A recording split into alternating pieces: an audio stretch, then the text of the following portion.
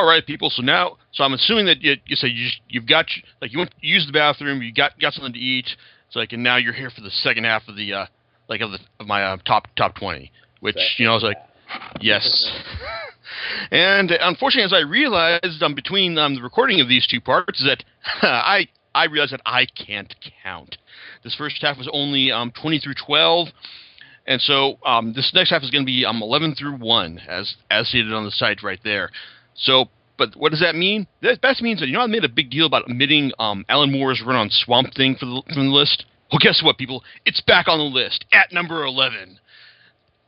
Because not only is this regarded as one of the most transformative runs on a comic book in history, in the sense that Alan Moore took a character who would just basically been like a swamp monster, and then just completely redefined his origin without disregarding anything of the past, and took him to a whole new level of existence, and basically invented mature readers' comics, or mature readers' superhero comics as well. Because basically everything he does here, it's a foundation for just about a lot of the stuff you're going to be hearing about later on. It's like on my list, specifically all the stuff that DC Vertigo has put out over the years. But it's aside from its place in history, and it's like I said, its transformative effect on comics, it gets a spot on my list. It would get a spot on my list solely because of the fact that these are some of the scariest comics I have ever read. Some of this just the creepiest, skin crawling bits, literally when Abby Arcane has to scratch her skin off because she's realized she's been sleeping with her husband, who has been possessed by the soul of her evil dad, Anton Arcane. Creepy shit like that. Ew. But yes, and it's because a lot of comics, even a lot of horror comics just generally don't scare me. A lot of Hellblazer, even though it's purportedly a horror comic, just doesn't get under my skin in any meaningful way. Alan Moore's Swamp Thing does, and that's even if if it wasn't for Moore's insightful revision of the Swamp Thing character, his really clever takes on integrating it into the DC universe, such as his Swamp Thing's take his takeover of Gotham City and Batman's rationalized approach to getting the guy out of there. I mean, bits like that are great, but it's the scariness. It's really the scariness of it, the creepiness, just the gets under your skin bit that really does it for me. And also there's also one bit in here that that has been lifted a lot by Garth Ennis in particular. That's the bit how they when Swamp Thing goes to Gotham City, and all the people who sympathize with Swamp Thing are called the Swampies. And at one point, a TV announcer says, "Who are these Swampies, and what shadowy compulsions motivate them?" Ennis has lifted that bit for 2 series, he's done, and Preacher and and his initial run on Punisher. But really, it's his second run on Punisher, which brings us to my number 10. See, my number 10 on the list is his run on Punisher Max. Now, much as I love his Marvel Knights version of Punisher, which gave us the great Welcome Back, Frank, and turned Punisher into a great comedic romp throughout the Marvel universe. Punisher Max basically is a dark, pitiless crime comic that stands as the best thing I've read from Marvel. Period. And it basically takes some the Punisher just out of the realm of superheroes and into almost pure crime comics right here. I mean, a lot of it means it's a lot of this stuff is. I mean, yes, Frank Castle in this series is kind of like a ultra prepared, ultra competent killing machine, and he's not going to die because he's the main character. But Ennis still uses that framework to tell lots of interesting stories, from his take on the Troubles in Ireland and Kitchen Irish to the to modern day slavery and the slavers, even dark black comedy and the characters take on modern day on modern day energy companies like Enron in Barracuda. It's like, and also like things about the character himself, such as what happens when the Punisher like actually finds out he does have a kid, and what choices does he have to live with in it's like in Long Cold Dark. It's all of these series like are, and even then, it's like you've got things like Man of Stone, which is a great epic action story where Ennis takes a lot of the characters he's created for this run and brings their fates to their ultimate conclusion. It's great, compelling stuff, and easily one of the runs like that I basically loan out like whenever I get whenever I hook a friend of mine into reading comics. Yeah. So, but it still isn't quite the greatest superhero comic ever read. Ever written, and that undergoes to my number 9 choice, and that would be The Dark Knight Returns by Frank Miller, and of course Klaus Janson and Lynn Varley. But because the thing is that even though Miller's reputation has really soured over the years with his disappointing return to the Dark Knight Strikes Again wasn't necessarily, I'd say, a terrible comic. It, however, was a terrible sequel. And I haven't read All-Star Batman and Robin, which, I can't really say I'm willing to shell out money for something that I've heard is like, intentionally terrible. And as I said before, Holy Terror was just really like a disappointing misfire.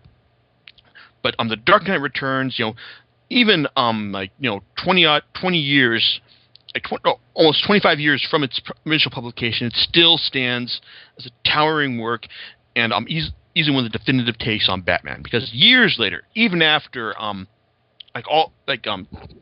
say runs by Greg Rucka, Ed Brubaker, and Grant Morrison's paradigm changing run, it's like you still look at The Dark Knight Returns, and it still strikes you as this is how Batman is going to end up. Like eventually he's going to stop, but then he's going to realize he can't. He's got to come back and fix things. But his obsessions, his drive, it's going to be it's ultimately going to be his undoing in the end. It's a great tale of a superhero whose compulsion gets the best of him and drives. Ultimately dooms him in the end. But the thing is, like, for me though, it's like Watchmen, its spiritual counterpart, is basically the Citizen Kane of comics.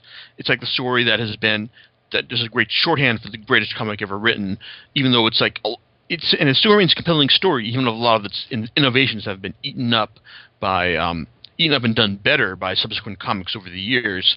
The Dark Knight Returns is comics Godfather. The film where you've seen it, where you've heard so much about how good it is, and then when you finally watch it, you realize, yeah, it really is as good as its hype.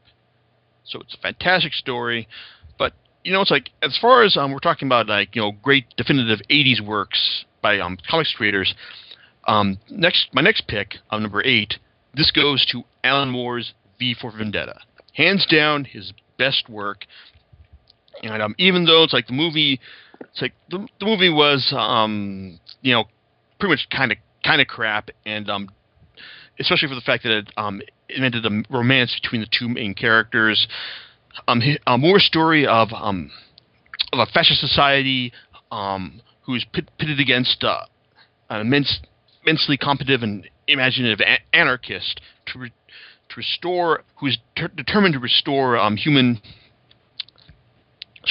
humanity's control to the control of humanity, say, to the people themselves. It still remains a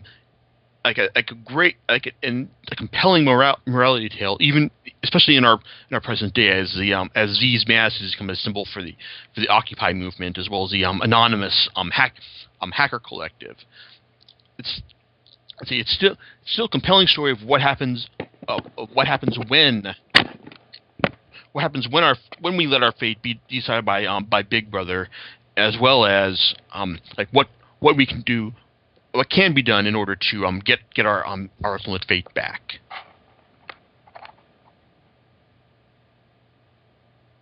Something you want to add? No. Okay, sorry. Everything's cool. Okay, I just heard Pay stuff no in the back. attention to the man behind the curtain.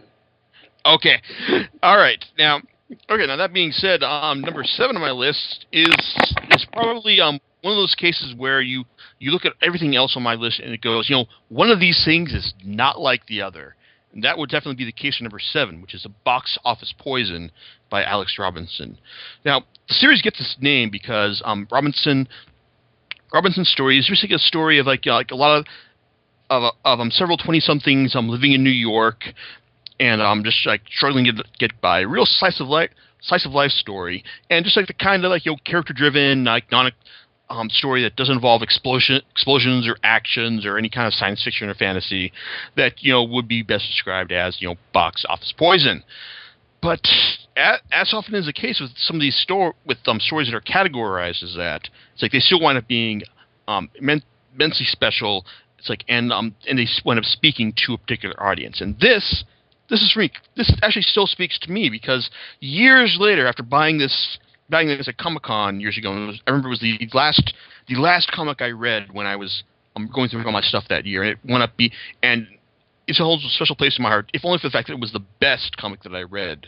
So it really was saving the best for last. But just the way Robinson gets described as his characters, like Sherman, the aspiring writer who's stuck in a dead end job, his girlfriend Dorothy Lestrade, who is bad news from the very very beginning. It's like, and Jane, the aspiring comics artist, who actually has series one good relationship with her husband Stephen Gaydale, who bears a striking resemblance to Peter Steele, the late great lead singer and bassist for Typo Negative, and it's like Ann Velasquez, who is basically like the reader's point of view character for being like the big comic book nerd and aspiring comic book artist. It's a story of their struggles, their relationships, throughout the throughout this particular time in the late to mid 90s, and it's also a compelling story about comic book creators' rights as well, as Ed winds up being. As one of the main plot threads of the story, basically involves Ed meeting up with one of the key creators of the Golden Age, in the world of box office poison, and basically trying to find a way for him to get recognition for the iconic superhero he created, the Night Stalker. I can read even though it's purely character driven and it's like miles away from a lot of the stuff I normally talk about on the site. It's still something that I can read over and over again and still pick up on different nuances, different aspects of the characterization, and just seeing how each character's story, how their action, like how their personalities drive them to make really bad decisions in completely logical ways. It's a fantastic story. And more than anything else, when they talk about alternative comics and stuff that's really outside the mainstream, this kind of justifies why it's even if I don't talk about it, it's I'll still keep buying that stuff. It's just, to be honest, it's really hard to write up that stuff because I feel like I deserves more intellectual approach than I'm willing to. That I'm willing to employ when I'm not just talking like this. But I think I'm really embarrassing myself at this point. So we're moving on to another series that has actually only gained in relevance over the last couple of years, and that would be Eagle, the Making of an Asian American President by Kaiji Kawaguchi. Now it's a story of Kenneth Yamaoka, a second generation Asian American who's basically tries to become the Democratic nominee for president in the 2000 election. Now, really, it's this is, like I said, at the time this was written, this was still kind of like a feasible idea, but essentially it pits him against imaginary versions of Al Gore and Bill Clinton, and even Buzz Aldrin for the no, it's not Buzz Aldrin. John Glenn for the Democratic nomination. It's like I said, it's a fascinating take on American politics viewed from an American outsider, and even it does have some certain tropes for manga. It's still still an absolutely compelling read, and it's still a lot of the stuff still rings true. It's like all like years on from today. I mean, to be honest, like reading this back during the 2008 elections, it becomes even more relevant when you got the picture of the ethnic Democratic upstart taking on the established old school Republican war veteran. Like I said, you can almost like perfectly graft Obama versus McCain onto the story, and it still wouldn't lose a step. But it's still like but it's also a compelling story of a son getting to know his father as Yamaoka brings his illegitimate son Takashi on to cover his campaign, and then there's also all sorts of political backdoor double dealing and drama. Like, it's great. Like, it's all compelling stuff, and it's also what I think is ultimately probably the best cliffhanger I've read in modern comics, because it takes such an unlikely source, like Yamaoka being perceived as a flip-flopper, and then it makes you wait from volume 2 to volume 3 to figure out how is he going to prove that he's not a flip-flopper. So that's great stuff, and it also benefits immensely from Carl Gustav Horn, the greatest and best localizer. It's like working in the industry today. This is one of his works before he left Viz for Dark Horse, and he makes the English adaptations sing perfectly. Yeah. However, speaking of English adaptations, there's also another series that has also taken there's also was given special care when it was adapted into English, and it is also the other ongoing series that on my list. And if you, like I said, Saga Yojimbo was one, and like I said, if you can't guess that number 5 for me was Blade of the Immortal, then hey, you need to guess harder. You need to listen to me more, I guess, or something like that. But like I said, you anyone who's read this knows that this series is going to be on here, because even though it's still ongoing, even though the ending is yet to be written in stone, at this point, creator Hiroaki Samura would have to actively work to destroy what he has written so far, and in order to get this off my list. I certainly hope he won't do that, but everything I've been reading from him so far, as the series enters its effective 4th act, shows that he's got a plan, and he's following it up to the very end. But Blade of the Immortal, like I said, the short version is the story of a girl, Rin, trying to avenge her family's death at the hands of the Maverick Samurai faction and the immortal samurai she teams up with in order to achieve it. But then Samura introduces all these moral complications into her quest, such as like what happens when she realizes that her battle approach is completely out of line with what her father taught. What happened? What happens when she tries to elicit an apology from one of her tormentors, from one of her family's killers, instead of just killing him outright? It's a series filled with fascinating, complex characters, and some of the hands down some of the best fight scenes I've ever seen in comics. Period. Even when the series is kind of not so hot, like when in the prison arc, which stretches from volumes 15 through 21, it's still better than a lot of other creators' best efforts. And and that said, I am still I'm still all about waiting for when the next volume is, because even like I said, as good as this series is, as good as 20th Century Boys is, I'm always waiting for when's the next volume of Blade of the Immortal? When's the next volume of Blade of the Immortal? Like I said, I anticipate this series more than anything else, and so should you. And that said, moving on, like I said, these next 3 series are basically kind of like a lot.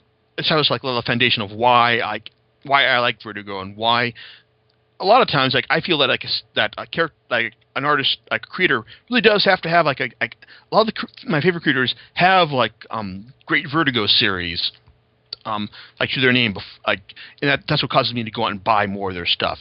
Creators like Brian K. Vaughan, Neil Gaiman, Warren Ellis, and my choice number 4, Garth Ennis with Preacher. Preacher is the story of Jesse Custer, a former Texas preacher, his gun-toting girlfriend Tulip, and an Irish vampire Cassidy, who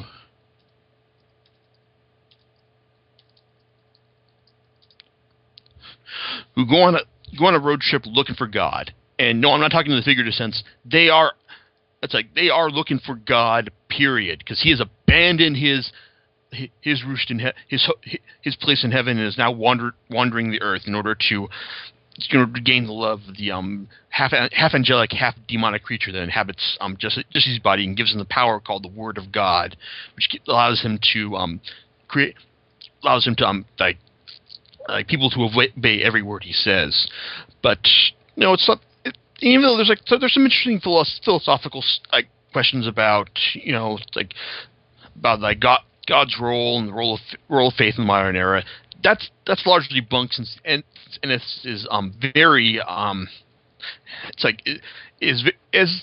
as you read more of his stuff, you realize he's anti-organized religion, and probably and definitely very much an atheist. But a lot of the stuff he does right here, it's like with Preacher, it's like it's still gripping, compelling storytelling, such as when Jesse comes face to face with his God-fearing family, and how they want to bring him back in the fold through any means possible, and All in the Family, like as seen in volume 2, or the efforts of the Grail, the secret society that's been protecting the bloodline of Christ for all these years, and their leader, the Allfather, wants Jesse for reasons unknown. And of course, there's Harris Starr, the agent of the Grail, who's basically one of the most pathetically lovable bastards in all of comics, because even though he is truly an asshole, and he suffers more shit done to him than just about any villain I've seen. He still remains like a fascinating study as his drive to give the world the leader it deserves. Eventually morphs into just bitterness and hate and nihilism at the very end. But it's also got lots of immensely funny bits, such as Arseface, the guy with an arse for a face after a failed suicide attempt, and and also things like Jesse becoming sheriff. There's a lot of compelling, fascinating stories here that that really do stand the test of time, and I emphasize a creator working at the top of his game here, because really Ennis has never been better when he's working with his buddy Steve Dillon, and this is a series that proves it. And also one of the reasons why I think Steve Dillon is one of the greatest artists when it comes to displaying character emotion. I mean, it's his work here is so great, so visceral, even though doesn't have the greatest detail, even though he's not great at drawing fantasy. The emotion he invests in his characters will draw you in no matter what. Speaking of creators working at the top of their game, that also rings true of Warren Ellis and Derek Robertson's Transmetropolitan. And I'll be honest with you. The main reason this gets the nod over, there are two reasons this gets the nod over The Preacher. One, because ultimately I'm a science fiction nerd more than I am just anything else. But also because Transmetropolitan really captures the essence of what the future is going to be like. And you've got crazy things like people becoming nanomachine colonies, 750 billions of channels, showing all sorts of TV, religions springing up, new religions being invented by the minute, new technologies such as bacterial tracks to replace your stomach. I mean, you look at it, but even then, it's a lot of the stuff isn't treated with awe or reverence. It's basically, this is basically the future. I mean, there's crazy new stuff being invented all the time, and that's That's the way it is. At the core of it is Spider Jerusalem, Gonzo journalist, brought back down from the mountain that he retreated to in order to pay off his publishing debt. And even though it's like I've read some reviews that talk about how his efforts to bring down the newly elected president of the United States does kind of is a bit does bring a bit heavy-handed and obvious. Living through the Bush years and seeing Spider's efforts to take down the president and what the president's been doing as far as eviscerating the Constitution, living through the Bush years makes you realize that Transmetropolitan was more prescient and of the time, than anything else I was reading. Like I said, Ellis has written lots of great comics over the years, and some bad and boring ones as well. But if you want to know why I describe myself as an Ellis completist, Transmetropolitan is the reason above all others. But it's still not DC Vertigo's crowning jewel. And now that I've said that, you will probably guess what my number 2 series is. That is The Sandman by Neil Gaiman and a host of immensely talented artists.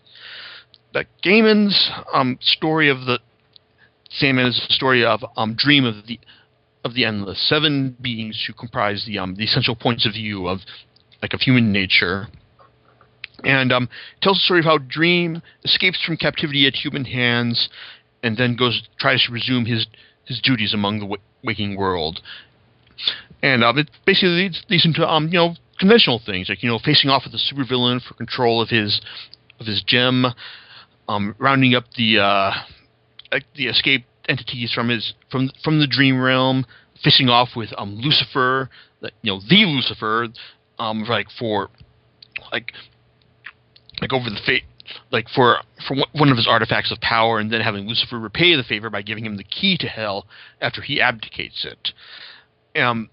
But the series is really it's a series about stories and just the simple awe that they invoke. I mean, it's even Gaiman's stories, like I said, even though they have the ring of art to them, that they stand above.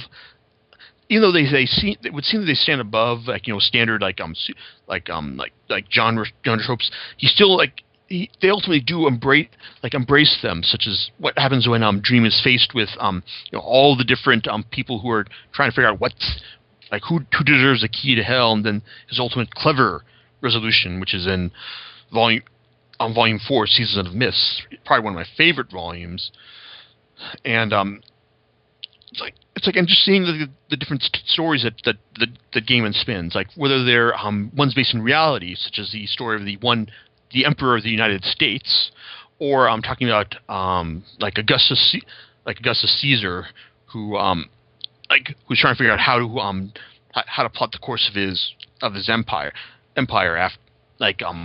upon his death. Or the story of one man who wanders into the dream of the city, and then starts living apart from them after realizes what happens when the cities wake and rise.